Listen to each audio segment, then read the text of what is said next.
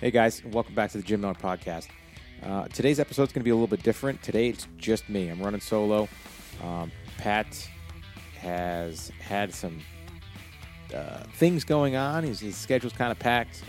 He's being a little bit of a nerd and getting his master's degree, so he's got some statistics homework to deal with, and we just haven't been able to meet up to get an episode banged out. So I figured I would just kind of ramble on for a little bit. UFC 215 was a pretty big card. It was at least it was supposed to be a bit bigger than it ended up being. With Ray Borg pulling out of the main event with Demetrius Johnson. And then Amanda Nunes and Valentina had a great fight. Dos Anjos performed wonderfully. Cejudo did as well. There were really some great performances on the card, and I didn't want to miss the opportunity to go over it. So, diving right back into Borg getting sick and pulling out. It's one of those things that he's got a past. He's got a history of missing weight. He's got a history of pulling out of fights. But as someone who's done this, as someone who has 39 professional fights and has fought in the UFC as many times as anybody else has, I know that every experience is different. Every single one of these weight cuts, every single one of these fight camps is different. And I have to give the kid the benefit of the doubt. Like I said, he's kind of set himself up for some trash talk and set himself up to kind of have to take the brunt of this one. But I just don't know. I mean, if he had a viral infection, he had a viral infection, and unfortunately, training hard for a fight leaves you really vulnerable to stuff like that. I've definitely fought on more than one occasion, just finishing up course of antibiotics during fight week, and I've had to deal with that in the past myself, and it's kind of just luck of the draw that I was able to overcome it and either continue to just take the fight and not have to pull out, and sometimes win. I think most of those ones I won that was sick like that. So, and I've also been sick and not even known it. So, it's just kind of one of those things that unfortunately you have to deal with it, and until you've kind of lived it, until you've kind of done it enough times, I just don't think you fully grasp everything that's kind of going on, and it really doesn't even have to do 100% with the weight cut itself. A weight cut is losing the water weight in the last 2 days or whatever. Even just dieting, and being in a caloric deficiency and training the way that we train beats you up. It takes a lot out of you, and it leaves you really, really vulnerable for things. So, it's an unfortunate thing. I mean, Demetrius lost out on that opportunity to continue his streak. I didn't like the wording that said that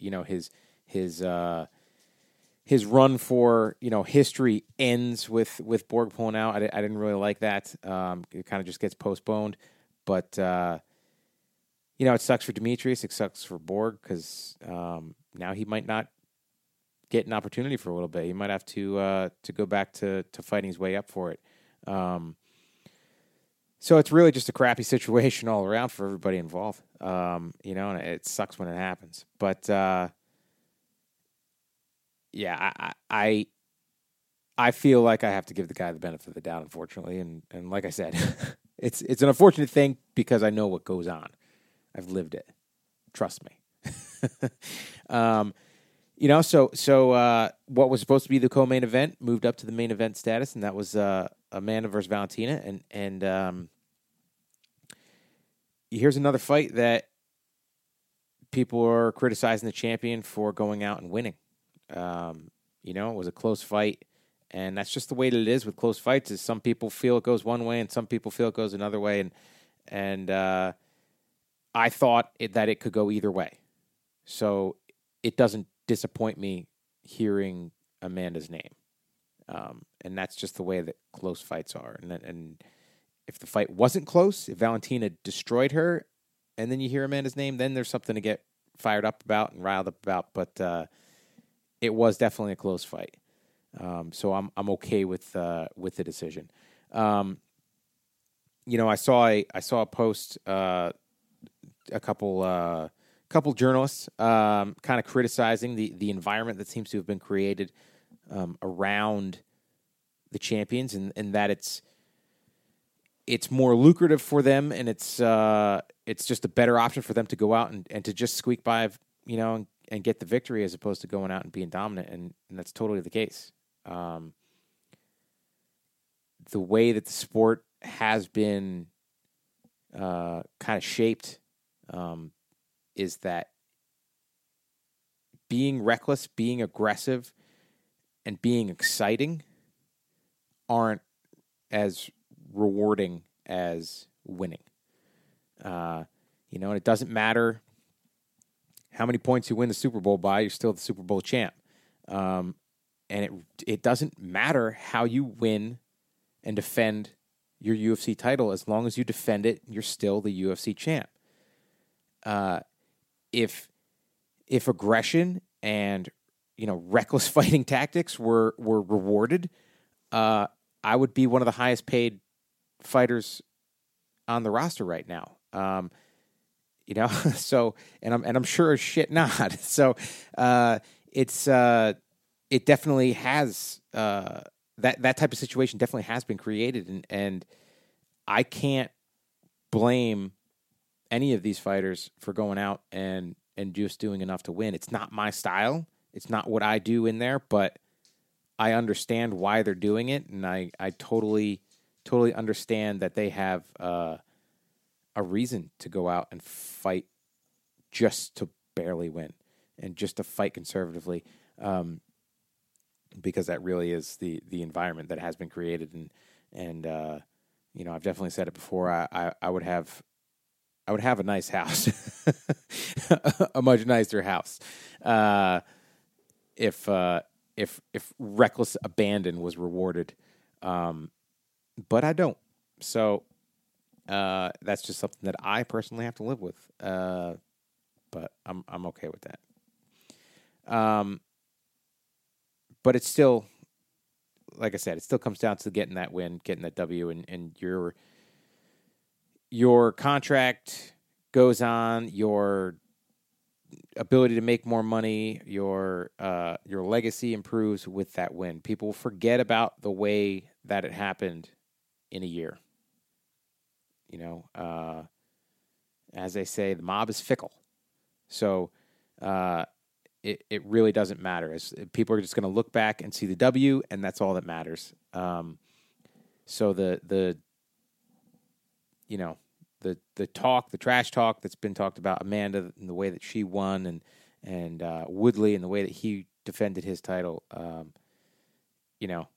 it'll disappear rather quickly, and that's just the way that it goes. And they both won. They're still both UFC champions, and that's something special. So, you got to do what you got to do.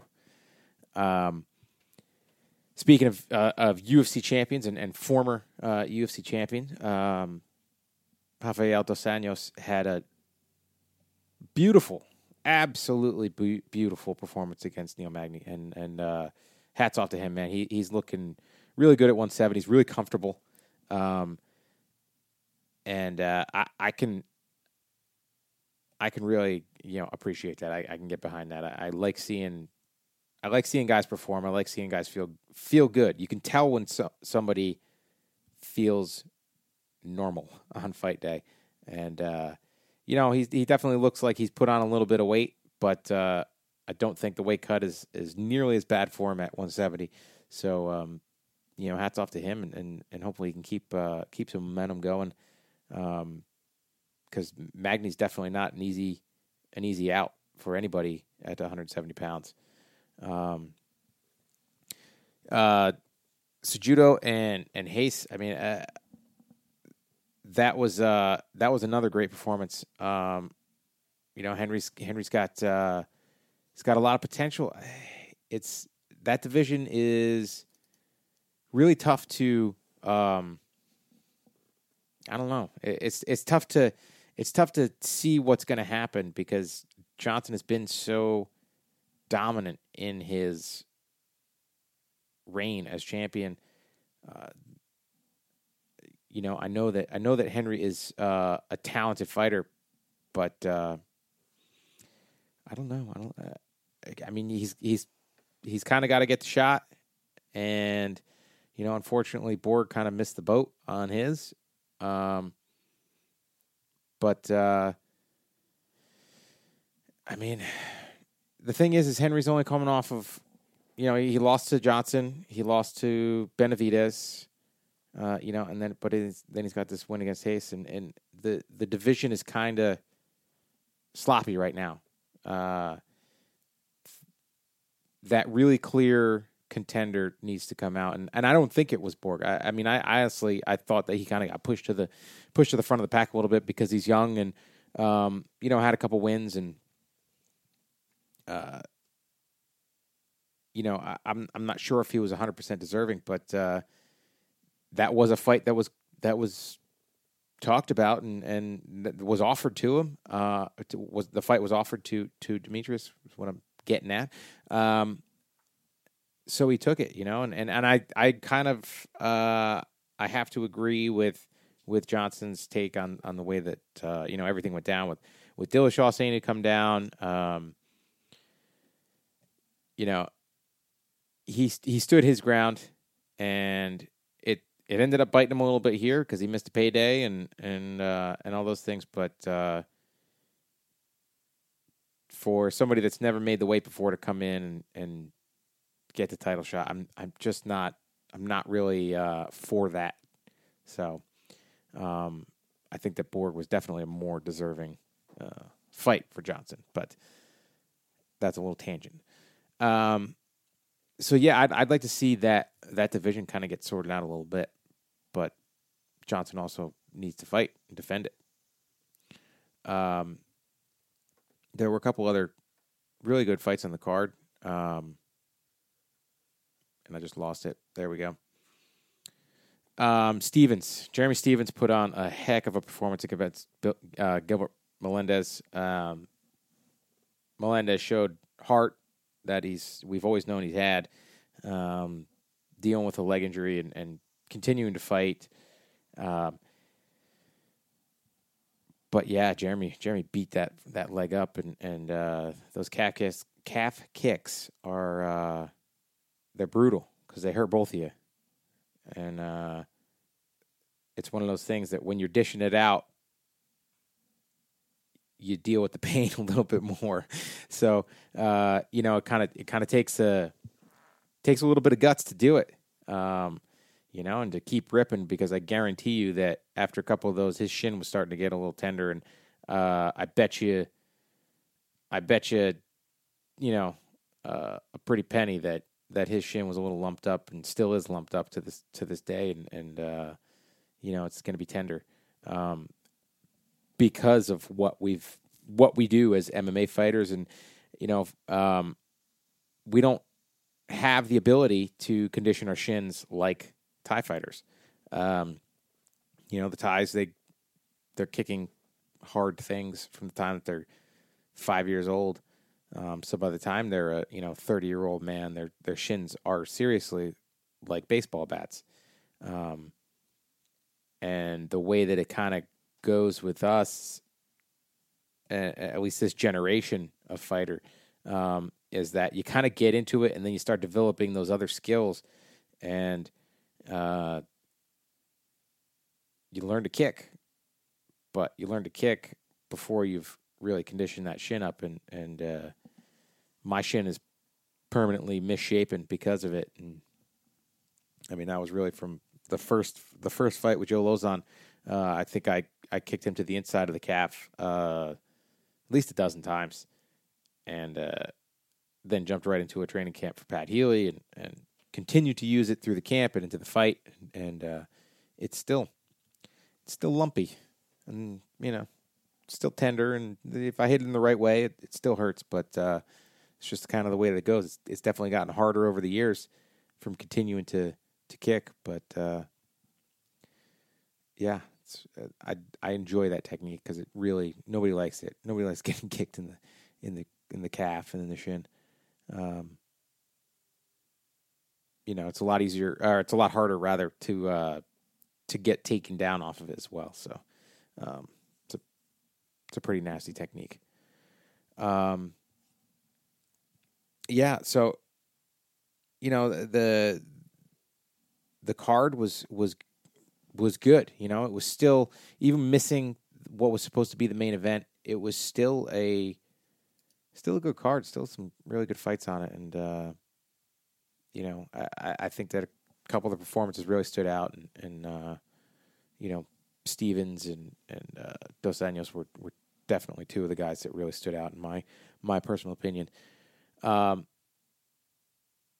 We've got this weekend, we've got a UFC Fight Night in Pittsburgh, main evented by Luke Rockhold and David Branch.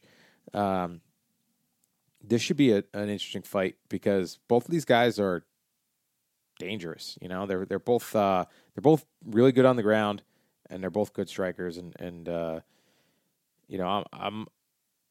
I'm excited for this one. I'm excited for this fight as a fan. To get to watch it, and yeah, it's got potential.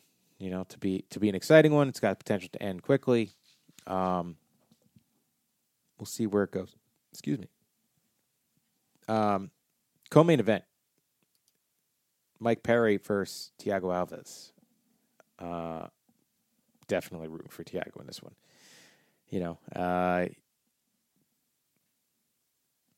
back up at 70s and hopefully kind of found himself, and he's a good dude, and he's somebody that I've been a fan of for a long time, and having the opportunity to fight him, it's cool. I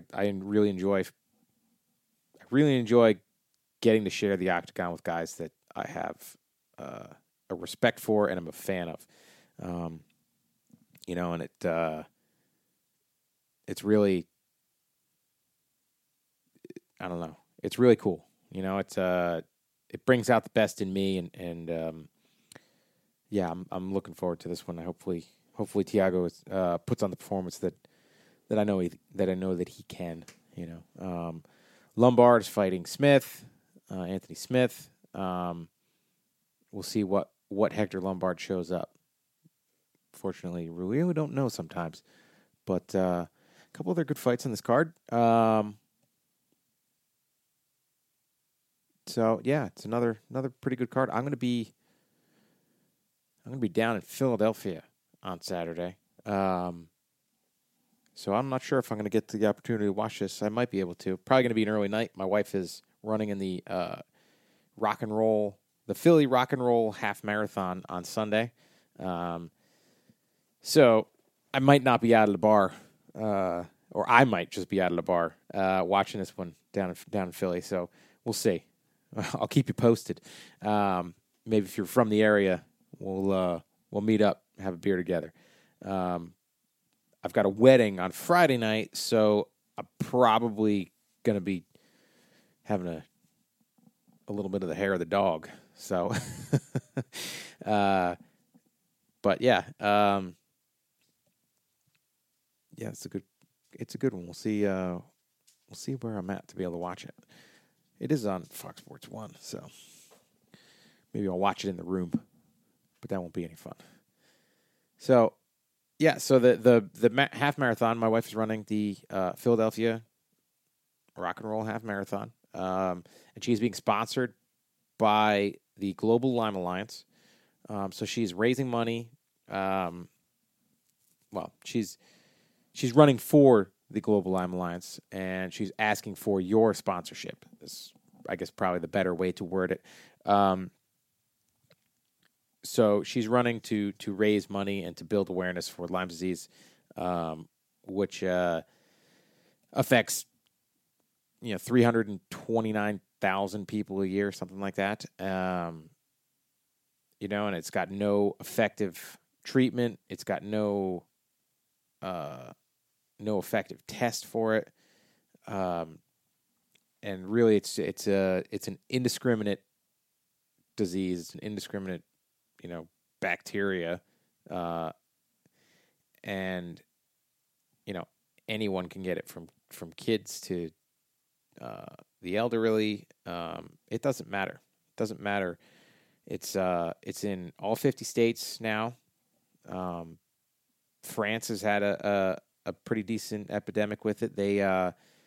They've actually really made some strides to make people more aware of ticks and the ability for the ticks to spread Lyme disease. And I wish that the U.S. would get behind that. And the GLA is an organization that's trying to help bring more awareness and fund research. And there are a couple out there, a couple of these other organizations out there that are trying to fight Lyme disease, and it's I think it's really important, honestly. And that's not only coming from somebody that has it. I've met more people since I publicly said that I had it when I came out with it right after UFC 200. I've met an incredible amount of people that I know that I thought I knew better that have had it and had to deal with it, and it's a pain in the butt. The biggest thing is catching it early, and being aware of that ticks, being aware that ticks are pretty much out basically year round throughout the U.S. And if you find one on you and you find that it bit you, it's not about finding a bullseye rash on you. It's not about, it just specifically being a deer tick even. And Lyme disease can be spread by mosquito bites at this point. So it's definitely one of those things that you just have to be aware of it and check your kids, make sure your pets are up to date on their flea and tick medication, and just keep it out there, keep talking about it, keep bringing awareness to it so that it gets more federal funding. The CDC puts more money towards it. The CDC puts, I believe, less than 100th of the money towards Lyme disease research as it does to the Zika virus. And, as fucked up as the Zika virus is, it's only affected a handful of Americans. And you're looking at this point, like millions of people that have been affected by Lyme disease. So it definitely is an epidemic that needs to get more attention. So I will share the link again to my wife's page. This podcast should be up later today. It is Wednesday, so I'll share the link again. And if you are so kind as to help out and donate a little bit, and all that money is going to the GLA, which is then going to fund research and really kind of beat these little buggers. So I appreciate that. Anybody that has donated and anybody that will, really appreciate that. So thank you from the bottom of my heart. So we're going to go from, fighting to the serious stuff, the Lyme disease, and, something that masquerades as pretty much any other disease on the planet if it wants to. Now we're going to talk about a little hunting. I got out opening day. The D's and I got out, and we had seen the night before, right after dinner. I had two deer come out into the pasture behind me. a buck and a doe, a little 4-pointer and a doe, and they stayed around. We ended up, as we were going to the stand the following morning, we bumped into them, and then they came right in to our our block and the pinch point and or the killer cube, as it's called, the killer cube. They came right in, and they kind of knew something was a little bit up. The stand had been up for a little bit, not too long, and then you throw two dudes up in there. They were not totally relaxed, which is not cool because that means that any big deer is not going to come around. But it is earn a buck right now, so I could have shot the doe. I just never really got an opportunity. She was kind of right on top of us before I was certain that it was a doe, so I didn't shoot her. But I'm itching to now. I'm itching to because I'm looking for some venison. Get some venison on the grill and smoke up some tenderloins and make some sausage and some venison burgers. I'm my mouth is watering just thinking about it right now. Actually, me personally, I enjoy the work that's involved. I prefer to do, any of the processing of an animal. I prefer to do it myself. I've got a meat grinder. I've got quite a few things, commercial butchering tools and stuff like that. So I have the ability. I have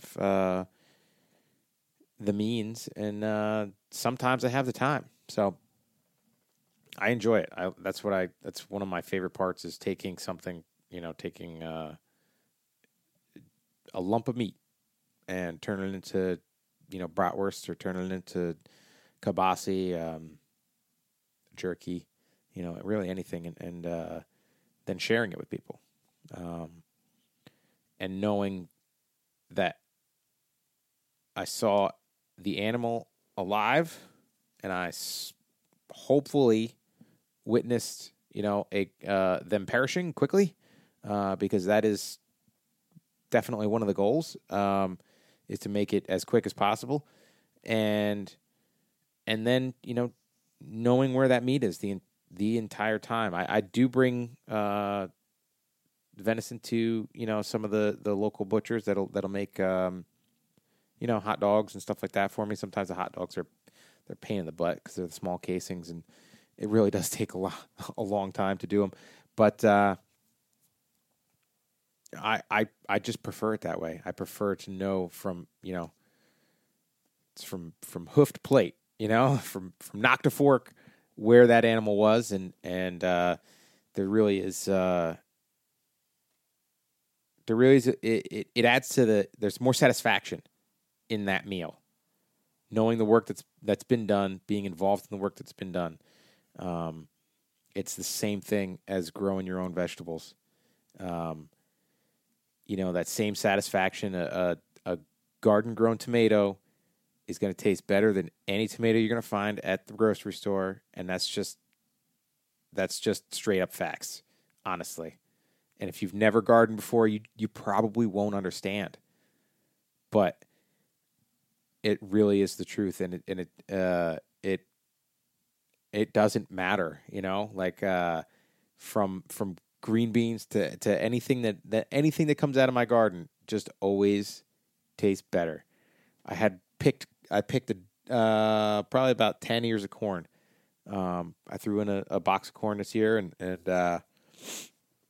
didn't get that much out of it. I still got a couple ears to pick. But the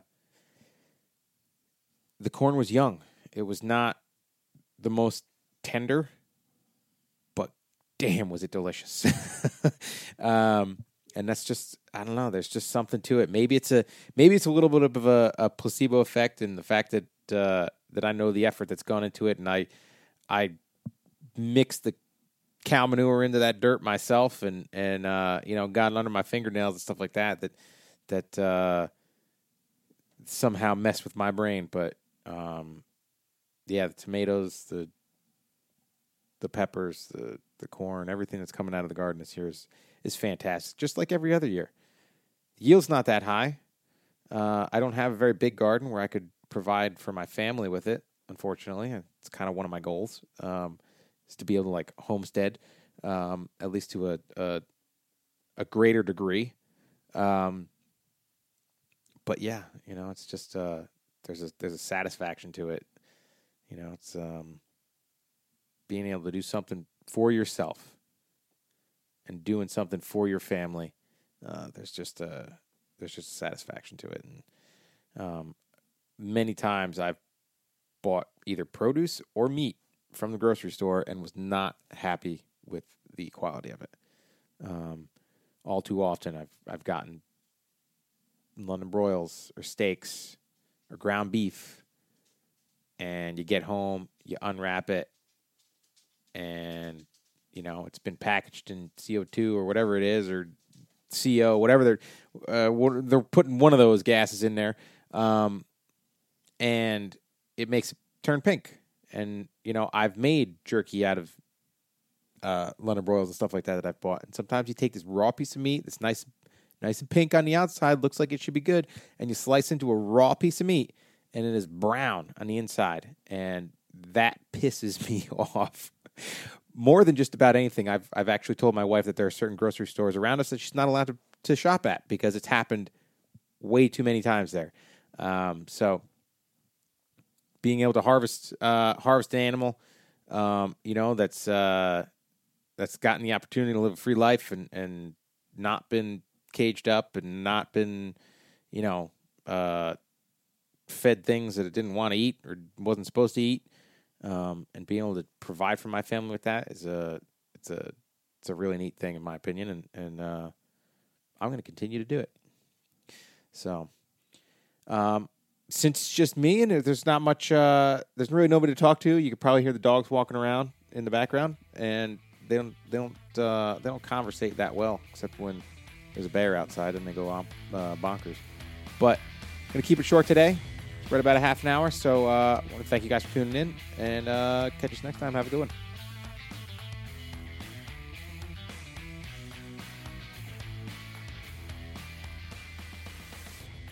Thanks for tuning in to the Jim Miller Podcast. Remember to like, share, and subscribe to the podcast so that we can keep bringing you more. Also, check out JimMillerMMA.com to stay up to date with everything that's going on. Thanks.